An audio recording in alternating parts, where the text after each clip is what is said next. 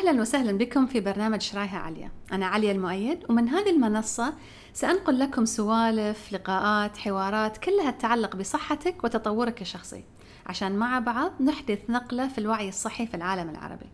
طبعا ما في داعي أذكركم أن المعلومات اللي تسمعونها هني لا تغني عن استشارة صحية مع مختص، لأنها للتثقيف العام فقط وليست للتشخيص أو العلاج. وفي النهاية هذا كان رأيي والقرار قراركم. الحين موضوع اليوم بتكلم عن البقاء في الصندوق أو الخروج منه. في ناس كثيرة حولك تريدك أن تبقى في الصندوق، والخروج من الصندوق أو حتى التفكير خارج الصندوق ما يقدرون عليه إلا اللي فعلا عندهم إرادة، اللي فعلا عندهم عزيمة، واللي فعلا عندهم شغف. بس اليوم كنت بقول لكم عن الأشياء اللي نسمعها في محيطنا وفي بيئتنا. سكر الكومنتس لأن مشكورين، شكرا حبايبي، شكرا عشان أقدر أركز. الأشياء اللي نسمعها في محيطنا، في مجتمعنا، في بيئتنا، بعض الأشياء نسمعها كثير وإحنا ما عارفين إن هي كلها كلمات وجمل وأقوال تساعدك ان انت تبقى في الصندوق، فيصير الخروج من الصندوق اصعب شوي. اكيد تعرفون يعني ان الخروج من الصندوق جدا صعب، ولكن في بعض الاشياء اللي نسمعها ونرددها ايضا تعطينا فكرة على طريقة تفكير المجتمع. ذاك اليوم مثلا سمعت واحد يقول لي واحد يقول لي ان ولده كان يفكر ياخذ شغلة خارج الصندوق، أنا بسميها شغلة خارج، يعني ما يبي مثلا يدرس دراسة عادية اللي أبوه عاجبه، شيء مجال أبوه عاجبه أو أمه عاجبها، فيريد أن يخرج خارج الصندوق. فسمعته يقول له ما تدور لك شغلة مثل الناس أحسن، ما تدور لك شغلة مثل الناس أحسن. أكيد أنتوا سامعينها، هذه سامعينها، يا أهلكم يقولونها، يا إحنا نقولها حتى أحسن. فأخذت أنا هذه الجملة وقلت خلينا نفصفصها شوي. ما تدور لك شغلة مثل الناس أحسن. فأولا يوحي لك أن الناس، أن أفضل أن أنت تكون مثل الناس. فإذا أنت تكون مثل الناس بيحبونك أكثر، بتنجح أكثر، على أساس يعني بتنجح أكثر، تنخرط أكثر في المجتمع، تكون جزء من المجتمع أكثر، تندمج في المجتمع أكثر، فتصير مثل الناس. ولكن لما احنا نحلل هذا الشيء، أولا أي ناس اللي احنا نبي نصير مثلهم، لأن صعب جدا أن احنا نجد مجتمع فيه ناس متشابهين كلهم نفس الشيء بالضبط، جدا صعب. ولكن السؤال الثاني إن ليش تنخرط؟ ليش ما تطلع؟ ليش ما تكون أنت النجم الذي يسطع ويخرج خارج يعني تكون أنت سماء مليانة نجوم، ولكن أنت اللي تلمع. فلا لا لا لا تلمع، لا تلمع، صير مثل الناس أحسن. تجني مال مثل الناس، وتكون شغلة عدلة مثل الناس، تصير أنت طبيب أو مهندس أو كذا، خلاص تدخل في مجال مثل الناس عشان يحبونك الناس وعشان على أساس تنجح.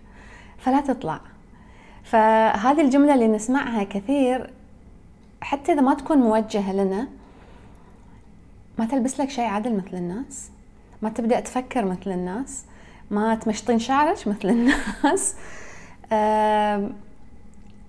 فيصير فيها كأن رجاء بأنك أنت تنخرط ولا تختلف، لا تكون مختلف، لأن إذا تصير مختلف تطلع من الصندوق. وإذا طلعت من الصندوق يعني الصراحة أريح لك في الصندوق، أريح لك أنا، أريح لك أنت، وأريح لي أنا أيضا، إن أنت تبقى في هذا المحيط المغلق، عشان أنا أقدر أتحكم فيك، عشان أنا أعرف أنت إيش بتسوي. فأنت صير مثلنا، صير مثلنا، ابقى معنا. فعقب هو يسأل مثلا، خلينا نقول الشخص الذي يريد أن يخرج من الصندوق يبدأ يسأل أي ناس اللي تبني أصير مثلهم؟ وينهم الناس اللي تبوني أصير مثلهم؟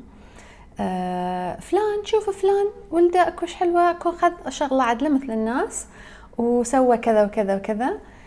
إيه بس فلان متضايق من شغله، فلان فقد الحماس من عمله، فلان أكو زايد وزنه وشكله متضايق يعني. لا لا لا لا لا, لا. تعال بلا هالأفكار، تعال وخلك اقعد في الصندوق، اجلس معنا في الصندوق عشان تبقى مثل الناس. متضايق متملل مذي، هذه كلها ترى سنة الحياة كذي يعني. بعد فلان لازم شو اي، بس انا احب في شيء احبه وخاطر اني اشتغل فيه وخاطر اني ابدا ادرسه وخاطر اني اتخصص فيه. لا تطلع من الصندوق، لا تروح، لا تبعد من الصندوق. في مقولة ثانية دائما نسمعها، ان بقولها بالبحريني اول بعدين بترجمها يود مينونك ليك اين منه. يعني امسك مجنونك عشان لا يأتيك أجن منه. البحريني يود مينونك ليك أين منه. إيش معناته هذا؟ إيش معناته؟ أو مثلا حتى يقول لك عصفور في اليد ولا عصفورين في الشجرة. نسمعها كثير يعني، عصفور في اليد ولا عصفورين في الشجرة. فلما نسمعها نحس إيه لا أحسن. إيش معناته؟ إذا بتحلل كشخص يريد أن يخرج من الصندوق، ما معناها؟ معناها أن أنت تكون في مكان معروف، مقدر، عارف أنت وين بتروح، عارف شنو مصيرك، نقدر نتحكم في البيئة اللي أنت فيها. بس أنك تطلع في شيء مو مجرب ومختلف وغير عن اللي أنت فيه الحين، ترى الدنيا برا تخوف. ترى خليك في اللي أنت فيه، حتى لو هو غلط، حتى لو هو صعب، حتى لو هو ممل، حتى لو هو يجيب لك اكتئاب. خليك في المجتمع اللي انت فيه، خليك في المحيط اللي انت فيه، خليك في المكان اللي انت تعرفه.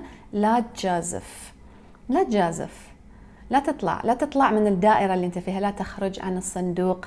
ابقى معنا في هذا الصندوق، لأن هذا الصندوق أمان أكثر، عندك تحكم أكثر على أساس في هذا الصندوق. بس أنا بأطلع بأجرب، لا لا لا لا لا لا لا لا, لا تطلع، لا تجرب. ترى عندك عصفور في اليد، عندك هذه الشغلة على الأقل أنت مرتاح فيها، على الأقل عندك، بس أنا مو مرتاح فيها. لا لا لا لا تحرك، لا تهز المركب. فعندنا أقوال كثيرة نسمعها تعطينا انطباع على أن البيئة، مسكين المجتمع، دائما أنا حاطة على المجتمع يعني، ولكن هو مو فقط المجتمع، هو على الشخص اللي سمع وصدق أيضا يعني. فالكلام اللي تسمعه يقول لك أن أنت خلك في مكانك، لا تجازف، لا تخرج. ولكن لما تبدأ تنظر في نظريات تطور الذات مثلا، أو نظريات النجاح حتى، أو فقط أن واحد يبي يتطور يعني، يقول لك أن النجاح هو خارج الصندوق. أول ما تطلع من دائرة الخوف اللي أنت فيها، قد تجد شيء أنت ما كنت محصله قبل، لأن أنت محاوط نفسك بالأشياء المريحة اللي أنت مرتاح فيها. ليش؟ لأن أنت برمجتك صارت على يود مينونك ليك أين منه. ترى أنت اللي عندك زين، لا تجازف وتاخذ غيره. ولكثير من الناس هذا مناسب، لكثير من الناس بالعكس يعيش حياته دائما بالعصفور اللي في اليد، لا يريد. ولكن ماذا عن الشخص الذي يريد أن يخرج عن الصندوق؟ يصير فيه مليون تردد بسبب هذه البرمجات اللي هو تربى عليها أو سمعها. فلا تجازف بشيء. فيقوم هو يفكر إنزين يعني ليش يعني خلينا نقول أنا مثلا هو يقول لك يود مينونك، خلينا نقول أنا تخلصت من المجنون اللي عندي، تخلصت من العمل اللي مضايقني، تخلصت من العلاقة اللي كانت مسممة حياتي، تخلصت من الشيء اللي كان فاقصني، خانقني. بيك أين منه، ترى بيك أين منه. يعني بيصير لك شيء أسوأ من اللي كان عندك، حتى لو اللي كان عندك سيء. من اللي قال بتفسير مين، بتعريف مين؟ ماذا لو أنا أتفائل وأتخيل أن القادم أفضل، وأبدأ أتخلص من هذه يعني في بعض العلاقات سامة في حياتي، أو بعض حتى الوظائف سامة، قاعدة تعبني نفسيا، قاعدة تسحبني على تحت. بس لا تتخلص منها، لأن اللي يجيك ممكن يكون أسوأ. خلينا نغير اللعب شوي، يعني وإذا قلنا أن الذي قد يأتي قد يكون أفضل من اللي عندي، ماذا لو حدث أن أنا تخلصت من اللي عندي ويعني شيء أحسن؟ ماذا لو أن أنا ما أقدر أحصل العصفورين اللي في الشجرة لأن عندي أوريدي عصفور في يدي؟ ماذا لو تخلصت من هذا العصفور لكي أحصل على العصفورين اللي في الشجرة؟ فطبعا الحين بيقومون علي الناس وبيقولون لي لا بس انت قاعده تشجعين الناس انه يتخذون قرارات صعبه. لا، انا قاعده اقول لك ان اذا انت من الناس التي تريد ان تخرج من الصندوق، لا تخلي هذه الاقوال والبرمجات المجتمعيه تخرب عليك، لان بكل سهوله ان انا اجلس مكاني وابقى هنا وانا غير سعيده، في اشياء عندي ابي اقولها ما قلتها، في اشياء ابي اسويها ما سويتها وقد لا تحدث. يعني يمكن الحياة ما بتعطيني الظروف المناسبة لكي تحدث هذه الأشياء، لأن أنا رفضت الخروج من الصندوق، خفت أن أخطو هذه الخطوة، خفت أن أهد العصفور اللي في يدي على أساس بحلم في العصفورين اللي وبعدين ما يجي. وليش خفت؟ خفت لأن البرمجة تقول لك أن الحياة بتعطيك أسوأ من اللي عندك، أن إذا تخلص من اللي عندك حتى لو هو كان سيء وكان مضايقك، الحياة بتعطيك أسوأ.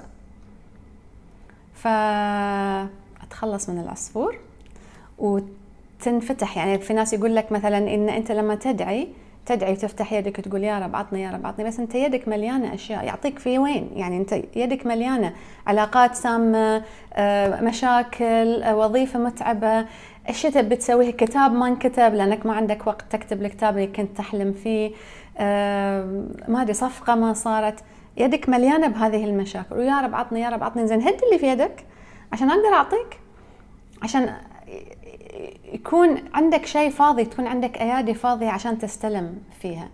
ولكن يدنا مليانة، مخنا مليان، لا نستطيع أن نتخلص من الموجود على أساس أن أخاف أني أتخلص منه ويني أسوأ منه.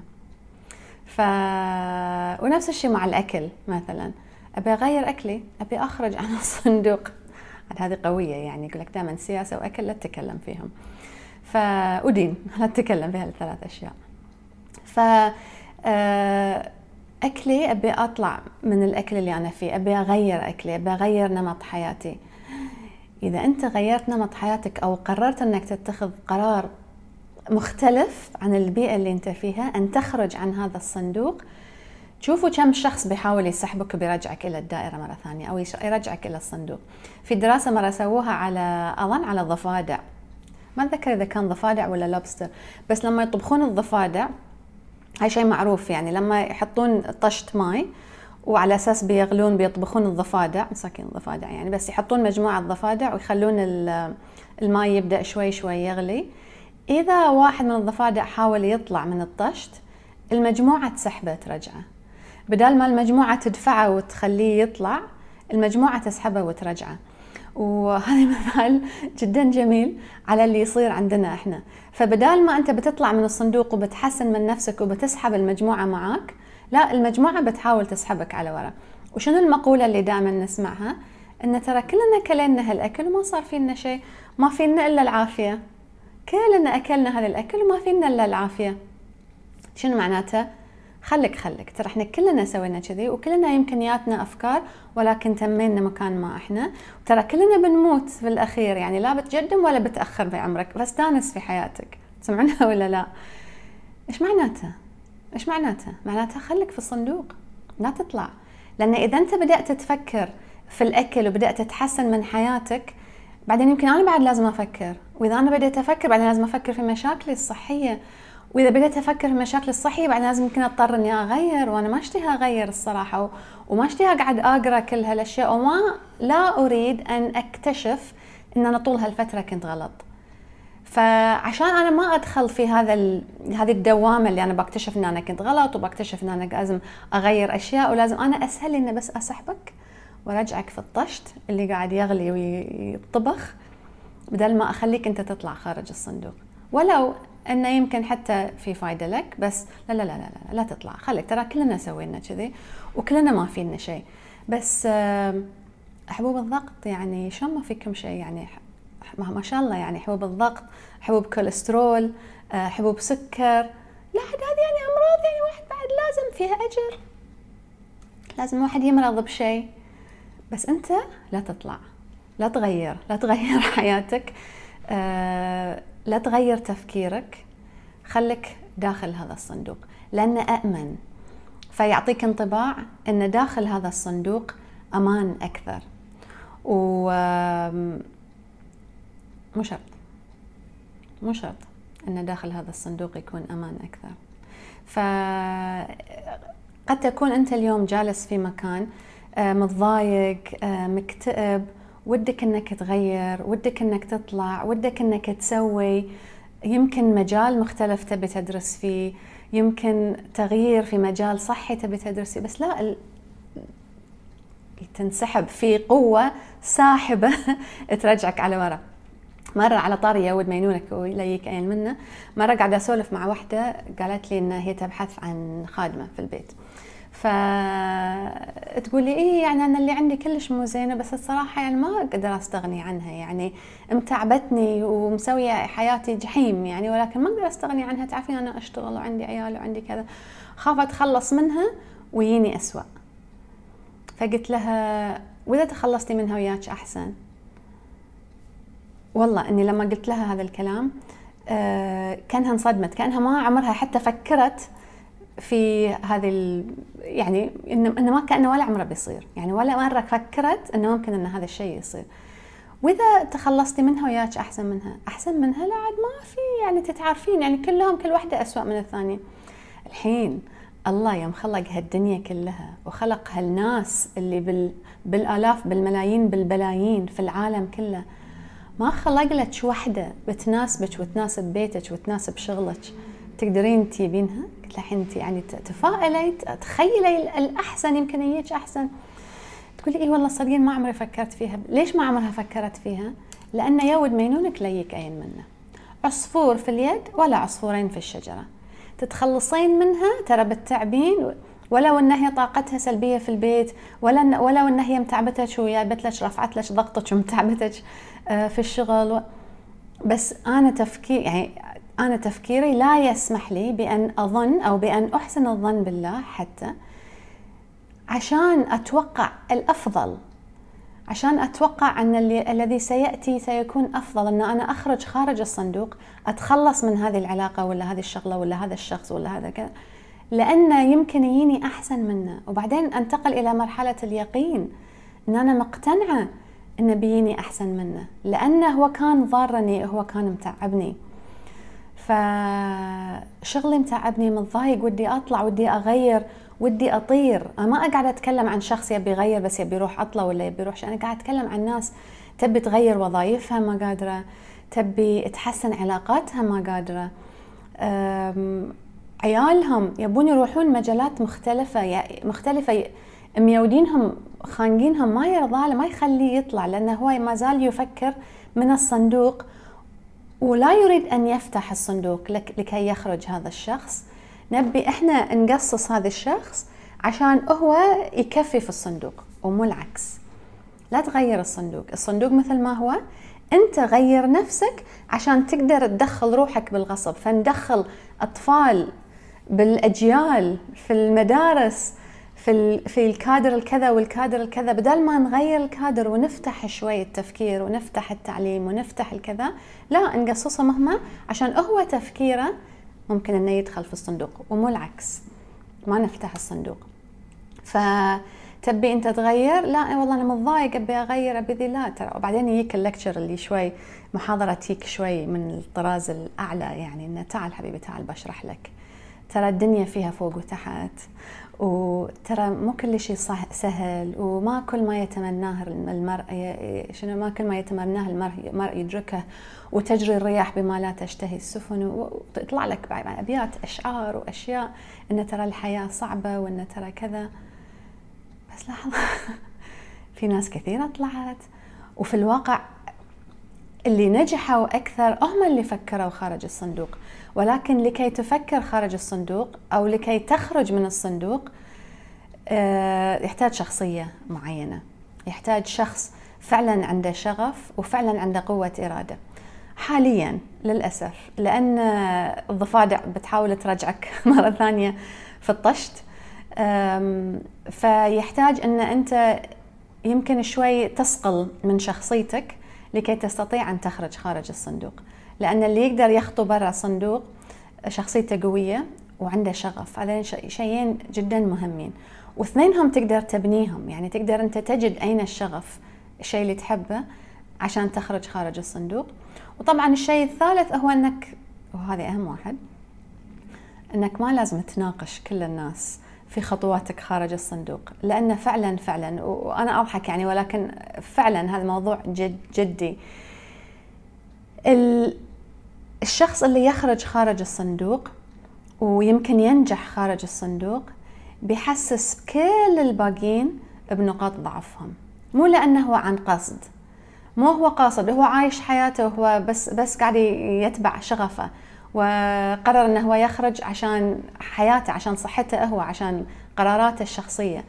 ولكن كل الناس بتحاول ترجعك لأن أنت ممكن قد تشعل فيهم الشعور بالنقص، وهذا الشعور بالنقص هو اللي هم حتى بدون يمكن في عقلهم اللاواعي يعني ما داري هو أنه هو حس بالنقص، لذلك يريدك أن تعود للصندوق، لأن أنت خروجك من الصندوق حسسه هو بالأشياء اللي ما سواها في حياته، أو حسسه هو بالأماكن اللي كان وده يروح أو ما زال وده يروح ولا يستطيع.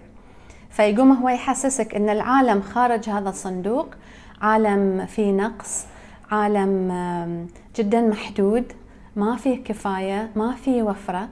وأنت لما تطلع بتكتشف أن العصفورين في الشجرة أصلا ما بتوصلهم، لأنه من تفكيره هو ما في كفاية خارج هذا الصندوق، لأنه هو بقى في هذا الصندوق كحماية له من المجهول. ولكن كثيرين طلعوا من الصندوق، قووا شخصيتهم وتذكروا شنو هو شغفهم، خرجوا من الصندوق ونجحوا في الواقع خارج الصندوق بالرغم من كل الأشياء اللي كانت تسحبهم.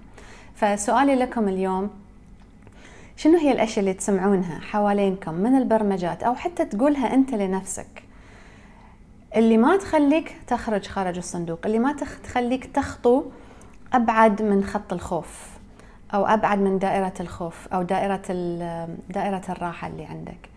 شنو هي الأقاويل اللي تقولونها؟ يعني اليوم أنا قاعدة أحاول بس أتذكر الأشياء اللي الناس تقولها، اللي خليك مكانك، تعال حبيبي تعال، أنت عندك طموح، لا تعال بذكرك، ترى الدنيا ما تمشي كذي، ترى الدنيا فيها إحباط وفيها اكتئاب وما حد يطلع، خليك مرتاح هني أحسن عشان ما تطير وايد، اجلس. ولكن تقدر تطير إذا تبي تطير. فودي أعرف الأشياء اللي تسمعونها من الناس، الأشياء اللي تسمعونها من المجتمع، أو حتى بعض الأمثال، يعني تشوفون بعض الأمثال ولو حتى يمكن تكون خاطئة أو قالوها في ظروف مختلفة وبعدين انحطت على هذه المواقف خطأ يعني.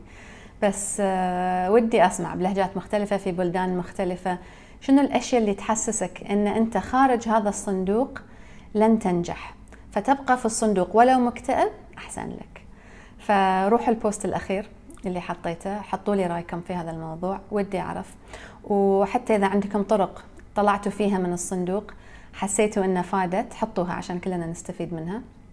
وهذه الحلقة بتبقى على انستغرام إن شاء الله 24 ساعة، وبعدين بتروح على قناة شرايها عالية في اليوتيوب. وإذا أنتوا تتابعونها إذا تابعتوها على قناة يوتيوب حطوا لنا رأيكم في التعليق أيضا، ودي أعرف منكم، ودي أسمع منكم. فشكرا لوجودكم معي اليوم، وإن شاء الله نراكم في الحلقات القادمة.